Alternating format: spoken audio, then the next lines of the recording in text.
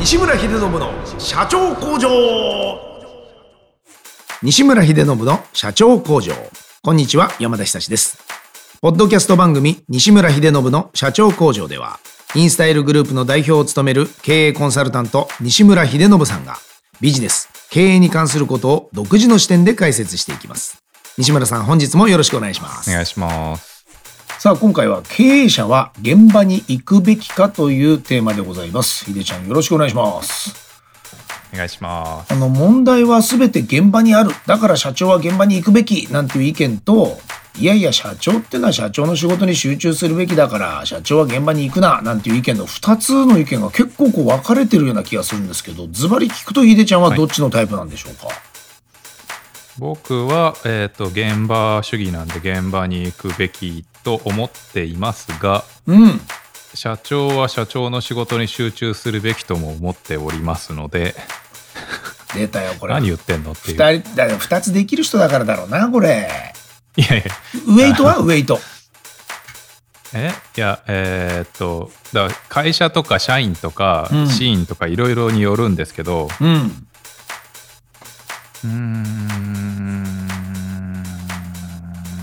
なんつってかな、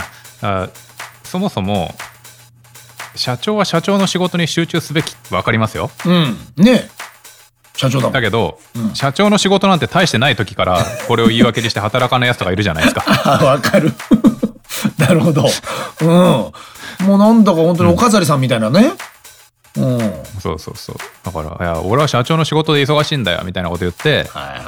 その社長の仕事ってなんだよって言って見てみると大した仕事してなかったりするやついるじゃないですか。確かにそうなってくると違うね。ダメよねっていうことで、つまり、基本的に僕現場主義なんで、現場に全ての答えがあると思ってます。だから現場には行きます僕はね。だから現場に行って答えが見れるようなできるだけ組織作り、仕組み作り、ルール作り、自分作り、社員作り、雰囲気作りをするし、だから現場に行くことに価値が出るようにして現場に行ってます。そう何でもかんでもただ言ってるわけじゃないってことね、まず。まずね、だからそもそも現場に答えがあると思ってるし、問題も答えも現場にあると思ってるから、ただそれをちゃんと救い取れるような状況を作って現場に行ってるつもりです。少なくともそれに対してはベストを尽くしてます。で一方、その社長は社長の仕事に集中するべきっていう意見ももちろんわかるんで、これはそれこそなんだろうな、全国に何百店舗何千店舗もある店舗の何でもいいですけどね、例えば飲食店だったらマクドナルドだっていいですよ。1900店舗だから、あるところで社長が現場でポテト揚げなきゃいけません、ひたすらワンポジにはまってなきゃいけませんっていうべきじゃないと思うんですよ。現場でポテト揚げることで見えてくることはあると思うけど、ずっと現場でポテトを揚げ続けることが社長の仕事じゃないよねっていうのももちろん分かりますよね。1900店舗をまとめるのが仕事じゃないですか。そうだね。だからいつもこれ会社のフェーズによっても違うから、後輩の社長とかにはパーセンテージとか得点で教えるんですけど、大体優秀だと思ってるんですよ、社長っていうのは。自分のことを。だから好き勝手やりたいんです。本来はね、自分の会社だし、社長なんだし、そりゃそうだ。だから大体好き勝手やるんですみんな。でそれでうまくいってきてるんです。具体的に言うとね、年商1億とか3億とか5億ぐらいまではいけるんだ。大体それでうまくいくんです。要するにワンマンで、俺のサポーターチームみたいな社員でいけるんですよ。多いと10億ぐらいまで、年商で、社長のワンマン会社で社長が 120%、200% のパフォーマンスを発揮できる。社長にとってはすごい快適、だけどすげえ勢いで営業するし、すげえ勢いでルール変えるから、周りはたまったもんじゃない。確かに。でも社長だから誰も文句言えないし、10人の社員はもういつも疲弊してて、いつもパフォーマンス悪い。具体的に言うと 50% ぐらい。だから売上でもいいですけど、分かりやすく50万円って言ってもいいし、50% って言ってもいいし、50点でもいいですけど、の社員が10人。その代わりに社長が 300% 働くから、3人前働くから300万円売ってくる、もしくは300点取ってくる。そうすると10人で50万円、金額で統一しましょうか、分かりやすいとして、1人50万円、10人で500万円売る。で社長が好き放題やって、社長はめちゃめちゃパフォーマンスいいから300万売る。会社全体で11人で合計800万売ってる。でもこれが100人の会社になると、50万の社員が100人になると5000万。社長は相変わらず好き勝手してて300万売ってくるから5300万。あれパーセンテージ狂ってきた。だけど、代わりに社長は一生懸命我慢して好き勝手やらない、社員の環境を整える、みんなが70万売れる環境を作る。そうかそうか。そうすると、社長の売り上げゼロ、だけど社長のパフォーマンスはイコール社長業に振り切ってる状態、だけど、みんなが70万円70点取れる 70% 稼働してる。それが100人いる、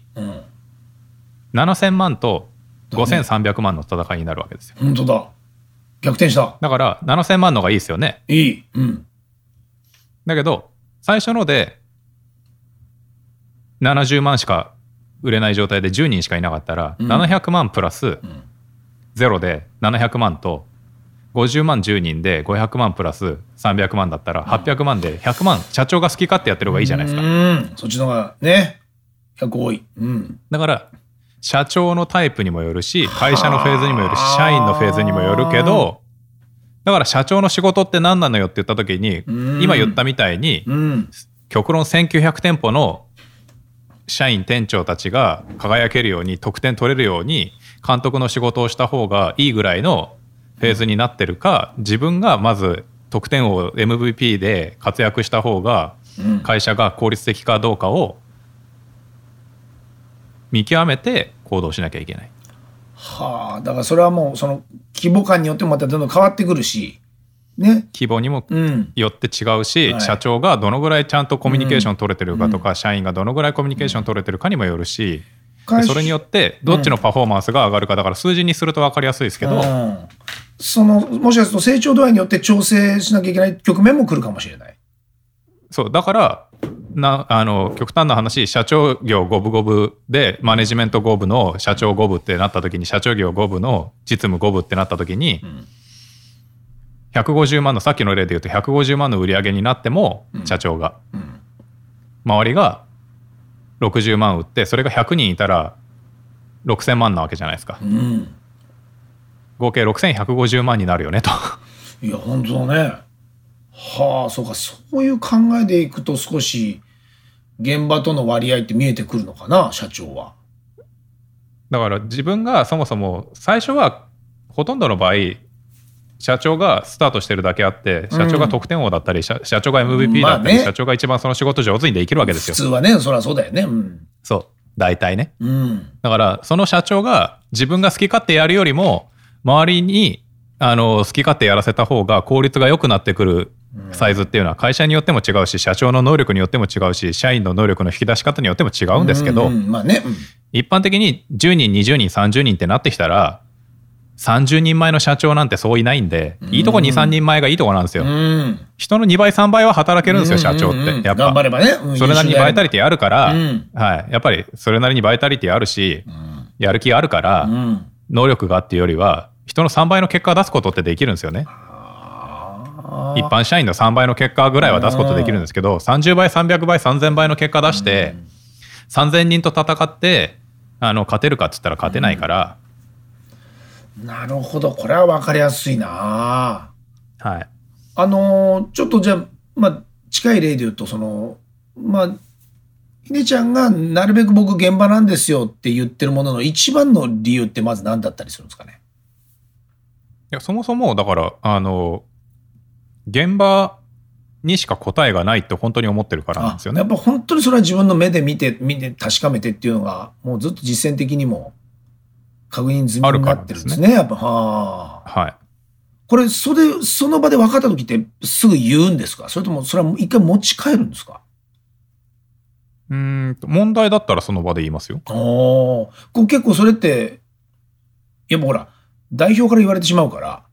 萎縮するというか、その要は本人としては違う形の方がいいと思っていたんだけど、そんな感じでガツッと指摘されると、やっぱりその中にはいませんか、反論してくる人とか、いやいや僕だってこういう。いや反論は全然いいんじゃないですか。じゃあそういうふうにぶつかることも別に現場に行くからこそそれができることっていうか。はい。確かに現場を見てない社長にそれを言われてもなかなかさらに角が立ちますもんね。はい。こうやっぱり行ってその本当の姿を見る場合って例えばヒデちゃんだと分からせないでいくなんて言うんでしたっけ、覆面だはい。そういうような形をして調査するみたいなこともあるんですか？基本僕はそれしないですね。正面から行って。はい。覆面調査ミステリーショッパーを自分に対してやられたくないんで。だ僕が普段から首からチャラチャラ音がするアクセサリーずっと下げてんのも僕が近づいてきたって分かるようにしてるんで、あれ。なるほど。自分で鈴つけてる猫みたいなもんですから、あれ。来たよ、近くに来てるよと、いるよと。はい、だからそろそろ俺の陰口はやめてくれっていう。傷つくからでしょ。そうです。陰口は俺の陰で言ってくれてる限りは俺は言われてないことになってるんで、俺は幸せに生きていけるんで。聞いちゃったらやっぱちょっとね、へこむし。しょんぼりするんで。何らかの。チャリンチャリンってなって、ヒデさん来たな、やべってなって背筋伸ばしてくれてるぐらいで俺は十分なんです。いやいや、怖いわ。最も怖いよ。いやいや。でもやっぱりじゃあこれ、世の今聞いてくださってる、まだまだそこまでの大きなフェーズまで行ってない小規模のだったりとか、少人数の社長さんっていうのはやっぱり、ヒデちゃん的には現場をお勧めしますか？年商10億以下の社長はとりあえず現場で、どのぐらいマネジメント、プレイヤーじゃないけど、ね、プレイングマネージャーじゃないけど、どこまでやるか、マネジメントだけに振り切るほどのサイズじゃないですから、一般的にマネジメントが必要とされる規模って年商10億超えてからですから。それぐらいまでは30億超えたら絶対必要になりますけど、10億から30億ぐらいまではごまかせますから、マネジメントなんてなくたって生きていけますから。やれないことないんだよと。逆に言ったら年商30億超えたらマネジメントは必須です。逆に言ったら30億未満だったら必須ではないんですよ。だか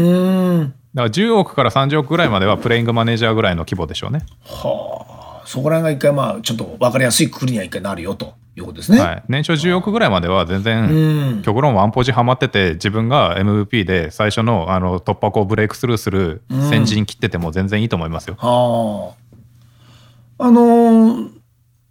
これ社員はこれをまたヒデちゃんに聞いて分かるかどうか分かんないですけど、社員は社長が現場に来ることは嬉しいんですかね？それともどうなもんなんでしょうね。聞いたことなんかありますか？いや、社員によるでしょ。だから、社員との関係値もよるし、確かにね、見てくれてると思って嬉しいやつもいれば、うざってえなって思うやつもいれば、それはお父さんお母さん家にいて嬉しいって言ってるのと大して変わんないんじゃないですか。そうか、それは向き不向きあるか。見られてるからって頑張るっていうタイプもいれば、そうじゃなくたって日々努力してる人もいるしね、そこはね。結果じゃあ大きく会社がなって、例えばそういったフェーズが次に行った時に、社長が今度いよいよ現場を離れるっていうことになりますよね。それは嬉しいことなんですか？それともちょっと寂しいことなんですか？よくエンジニアとかでずっとマネジメントに上がりたくない、俺はひたすらプログラミング書いてたいのにっていう特にエンジニアなんてその対人接触関連苦手だからプログラミングしてんのに、俺はずっと手動かしてたいのにって言ったりとか、飲食とかでもありますね。やっぱ30超えたり40超えたりすると、まあどうしてもマネジメントに上がっていかなきゃいけないけど、俺は一生現場で酒作っててんだ、酒ついでてんだ、料理作っててんだっていう人もいれば、だから本当人よりますけどね。こう社長としてはそれは寂しいもんですか？俺最近あそこの現場行かなくなったなっていうのは。どうなんでしょうね。嫌いな人もいますからね、逆に。料理人とかでもシェフの名前だけちゃんとしっかり作ったから、俺はあとは横向いて寝ててんだっていう、俺の名前だけで看板だけで商売してもらってっていうのと一緒で、せっかく社長になったんだからわざわざ働きたくねえよっていう人もいるし。なるほど。ただ今となってはだからその現場に行かなくたってもある程度本当に信頼関係と大体のこのあうんの呼吸でっていう、そういうふうに育てた社長もヒデちゃんの下にはいっぱいいるじゃないですか。こうなんかどういうふうに下を育てれば下を育つみたいなことって自分の中で何かこう決まってる定義ってありますか？いや僕は勝手に育ってると思ってるんで、別に育て方の定義はないですよ。あんまないですか？もうでもなんか育ってくれてるのはありがたいとか嬉しいことでもあるじゃないですか。もちろんねえ今思えば何かをどうしたからそうなってくれたのかなとかっていうのはあるんですかね、これ。何を言ってもほらのれんに腕押しじゃないですけど、分かんない人は分かんないし、物言わなくても分かってくれて動く人もやっぱり、人間ですから本当にいろいろいると思うんですけど。だって社長になりたいって言ってるやつなり、社長として頑張っていきたいって言ってるやつに対して言ってるんであって、求めてるものと教えてるものが一致してるからじゃないですか、俺の場合は。同じこと何回言ってももうこいつダメだよなっていうやつの方が可愛いのか、それとももう本当に何もやなくてもすぐパキパキどっちが結果的に好きな社長のタイプですか？いや同じこと何回言っても分かんねえやつだなっていうやつが可愛いわけないじゃないですか。いやただほらなんかでも憎めないみたいなやつってたまにいませんか？その結果的にできない子ほど可愛いみたいなのは俺感情ないんで、その感情は。いや何回やっても同じミスするな、憎めないやつだなってのはもちろんいますけど、同じこと何回も言ってるから可愛いっていうのは違いますよ。それは社長にはなれないですか、やっぱね。いやそれは話が違いますよ。なるほどなるほど。いや別に社長になれないとは言わないですけど、別にどんなやつだって社長にはなれますけど。今のグループにはなんかあんまりそういう人はいないって感じですかね。結局やっぱりなんとなくイズムみたいなものはうまく継承できているというのか、そういうことなんですかね。いやどうでしょうね。そんなこともないんじゃないですか。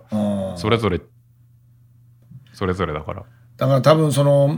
人を育てるほら一人だけでね一匹狼で社長業になってきた人って人を育てる育て方がわからないって言って悩んでる人すごく多いと思うんですよ。やっぱ長嶋茂雄と一緒で、もう最初からヒット打てちゃった人だから、それはもう球来たら打ってピュって振ってきてカーンで打つんだよみたいなこと言われても、そうですね。ねえ、こういうのにほとんどの人が日本語を教えられないのでしょう、ね。そうですよね。そういう人に対して苦労したってことはあんまりないですか、ひでちゃんは。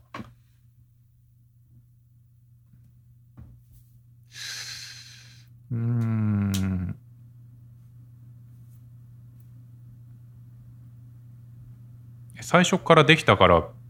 教え方に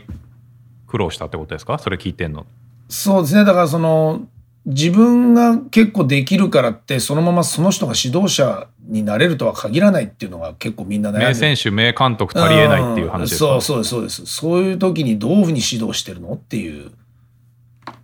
名選手だったけど名監督足りえない時は名選手に戻せばいいんじゃないですか？名選手なるほど。で今度監督じゃなきゃいけない理由はないんで、経営者の場合って別に、体力的な限界とか物理的な限界ってスポーツ選手と違って、物理的にスポーツ選手は限界が来てプレイヤーじゃなくてマネジメント経営者監督にならなきゃいけないだけで、ずっと別にプレイヤーだっていいわけですから、監督業から始めちゃった人はなかなかやっぱりだからその選手へ指導するときに対してっていうのはありますよね、きっと。社長一匹狼社長を始めて、そう社員の育て方が分かんないっていう時は、そりゃそうじゃないですかね。だからそこの多分一番最初の壁にぶつかるのかなと今聞いてて思ったんですよね。結局自分のね社員が全部把握できてて自分の指揮官の中の下にいる時にはいいけれど、今度はやっぱりそこのね実際に管理者を育てるってなった場合、管理者を育てる時に管理者になりたいと思ってるやつを管理者になりたいと思ってるよなお前って言って育ててるかどうかじゃないですか。昔運転手のマコの話したと思いますけど、運転手としてのお前に対しては何の文句もないけど、お前は3年で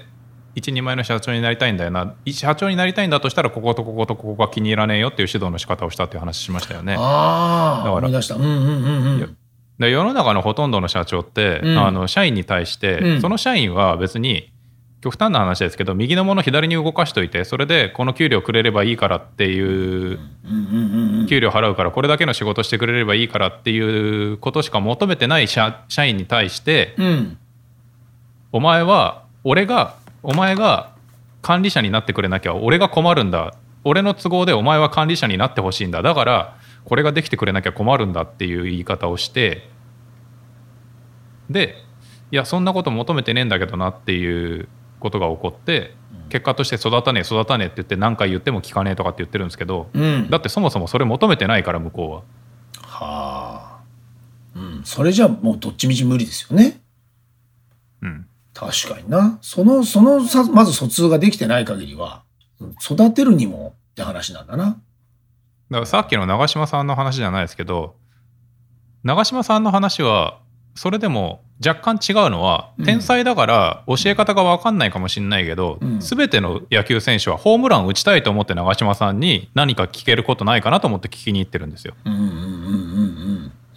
も全ての社員がホームラン打ちたいと思ってることが限らないですよってことを言いたいんです。僕は別にヒットだけでいいですなのか、守備だけうまきゃいいですっていう人もいるもんね。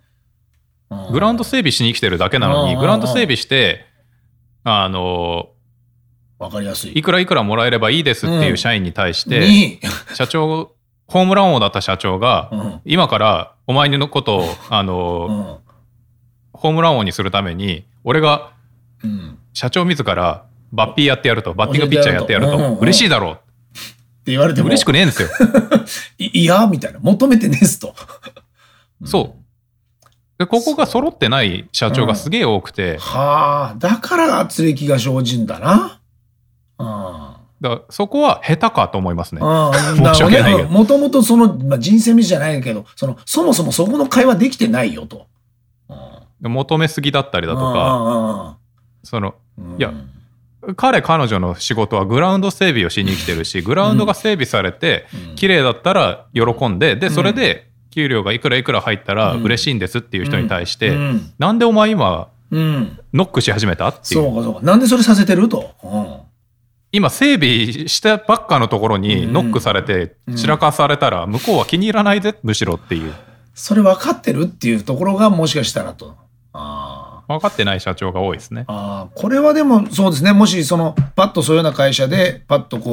ヒデちゃんが言ってアドバイスをって言われたら、そういったところが見えたらそこは指摘できる部分なんですね。要はね。全然ずれてる時ありますからね。なるほどね。そこ気づいてなさすぎますよと。いや、確かにどうやって育ててるんですかって言ったら、社長の仕事なんて環境整備なんだから、育つようにするしかないわけじゃないですか。甘やかしてんですか、厳しくしてんですかとか、それは水が多めの方が育つんですか、少なめの方が育つんですかって、その植物によるわけじゃないですか。そう、全然違うもんね。最終的にはでも育てるっていう言い方があるけど、育つのは植物自身なわけじゃないですか。そうか。なるほど。環境を整えてあげれててもね。日当たりを良くするにせよ、水を多くあげる、水を絞る、あったかくする、寒くする何でもいいですけど、それは全部環境であって、最終的に育つのは植物自身であって、育つのは最終的に人自身じゃないですか。そうだね。それに対して合ってるかな、ね、間違ってるかであって、その組み合わせじゃないですか。はいはい。でしかもそのね、樹齢100年高さ100メーターの大木になりたいんですって思ってもいないのに、とりあえず10メーターぐらいの添え木というか支柱を横に置いて、はい、大きくなれよって、いや俺垣根になるつもりなんですみたいな。これはあるかもなあ。そこ見据えてのっていう判断じゃなくて選んでる場合ってあるんでしょうね。だから2代目運転手に対して、僕が初代運転手に怒ってた内容を怒ることはないんですよ。2代目運転手は別にまだ明確に何になりたいとかどうなりたいって聞きは言うでしょうけど、見えてないだろうし、分かってないだろうから、そうか。初代のマコだってそうだったけど、2代目も多分、もっと分かってないから。でも今はいろんなもの口に入れる時期だなと思ってるから、まずはね、そのフェーズで怒ってるし、そのフェーズで注意してるんですけど、わかる。そこがブレたり、なんかそれをなんか勝手に共通項のなんかマニュアルがあるみたいな感じで伝えたとしたって、まあ無理ですよってことですよね。そうですね。だからそこでもしあいつが、いやもう本当に将来、ヒデさんの下でグループの社長としてしっかりやっていきたいんですってなったら、だとしたら、お前こことこことここができてないよって、また別のことができるだけで、っていうことね。なんかそもそもそこじゃないですか。いや、育て方みたいなことで言うとちょっと良かったですね。確かにそういう時間も作って、それであとはお互いのやっぱりそういうものも見据えてないと、結果的にそんな簡単に人なんか育たないし、どの道なんか間違った指導をしたところで、まあ本当に何の意味もないっていうことですね。まあほぼほぼ時間の無駄になっちゃう場合もある。求めてないんでね。ね、じゃないと受け入れることもできないですもんね。社長とか会社の都合で、それを求めるのは自由ですけど、それに応えてくれると思うなみたいな、そうね。そこも事例としてお前をどこどこ店の店長にする、スーパーバイザーにする、部長にする、社長にする、取締役にする、なんだっていいですよ。それで喜んで、それに対していやすげえ頑張りますってなんで必ず言わなきゃいけないと思ってるお前みたいな。そうだね。いろいろじゃないですか。確かに。いやでもそういう話がちゃんとやっぱりできるといいでしょうね。まあ今後ね、どういう、まあこうやってリモートの時代にもなったから、もしかすると社長と直接コンタクトができるような環境もある意味増えたのかもしれないし、だからだとしたら、まあもちろんね、現場には今は行って会うことはできないけど、そういう意思疎通はできるのかもしれませんね、これね。そうですね。いや、俺今日経営者は現場に行くべきかという話で話してきましたけど、そういった点で言うと現場主義のヒデちゃんは本当に寂しいですね、これ。そうですよ。ね、現場見れないんですもんね、今ね。そうです。現場閉まってんの。現場閉まってるし、会いたくてもあっちも会えないし。いや、本当にすごい時代が来てしまいました、これ。現場に行くべきですか、経営者は。どっちでもいいけど、僕は現場に行きたいタイプです。でもその現場が今ありませんっていうだけで。ということですよね。今ね、現場が閉ざされてるという、こんな新たな今ね、その事象と、向き合わなきゃいけないという。実際どうなんでしょう今、現場が少なくなって、ヒデちゃんは今、暇なのか、それとも逆にテレワークがいっぱい増えて忙しいのか、どっちなんですか？まあ、両方ですかね。暇っちゃ暇だけど、テレワークもだんだん増えてきてるし。っていうことですよね。多分テレワーク増えるから、意外にそんなに自由な時間って増えたとも思えないでしょ、これ。まあ、そうですね。でもただ夜の会食とかほぼないんで。そうかさ、そういうちょっとなんて言うんでしょう、その一見無駄じゃないんですけど、その要は雑談的なもののそういうものは少しなくなったかということですかね。なくなったんだから、時間的なスケジュールの隙間で言ったら、前よりありますよね。先月よりありますよね。なるほどなるほど。そういった点で言えば、じゃああれですね、はい、このテレワークになってね、はい、ポッドキャストの個別ユーザーへの対応の時間も前よりあるかもしれない。そうですね。ね、僕ね一個提案なんですけど、この一回ぐらいあれやってみませんかね。そのポッドキャストを聞いてくださってるメンバーの中から一人選んで、こうやってこのまま顔を付き合わせてのズーム対談みたいな、はい、いいと思うんですけどね。いいっすよね、はい、ぜひちょっとこれ、はい、興味がある社長さんとかね、若手のなんか起業家とか、あとはその今から起業しようと思ってる学生とかがいたら、はい、なんかリクエスト受け付けたいですね。はい、そうですね。はい、ちょっと次回とかはなんかそういうゲストも、呼べればなと思っております。はい、皆さんもぜひ勇気を持ってエントリーしてみてください。はい、ではちょっと現場に行けない時間が長いですけど、はい、寂しがらないでね。はい。社長。ね、みんな見てるから。聞いてくれてるから。はい。はい。僕もすっかりしないさんに会えませんけど、きっと聞いてるから。一方通行ですよ。ありがとうございました。ありがとうございました。西村秀信の社長工場、毎週1000万投資と題しまして、情熱を持った起業家へエンジェル投資も行っております。詳細は第7回と第8回の放送をお聞きください。また番組への質問ご意見は社長工場のホームページ CEO-factory.com からお問い合わせください。西村さん、本日もどうもありがとうございました。ありがとうございました。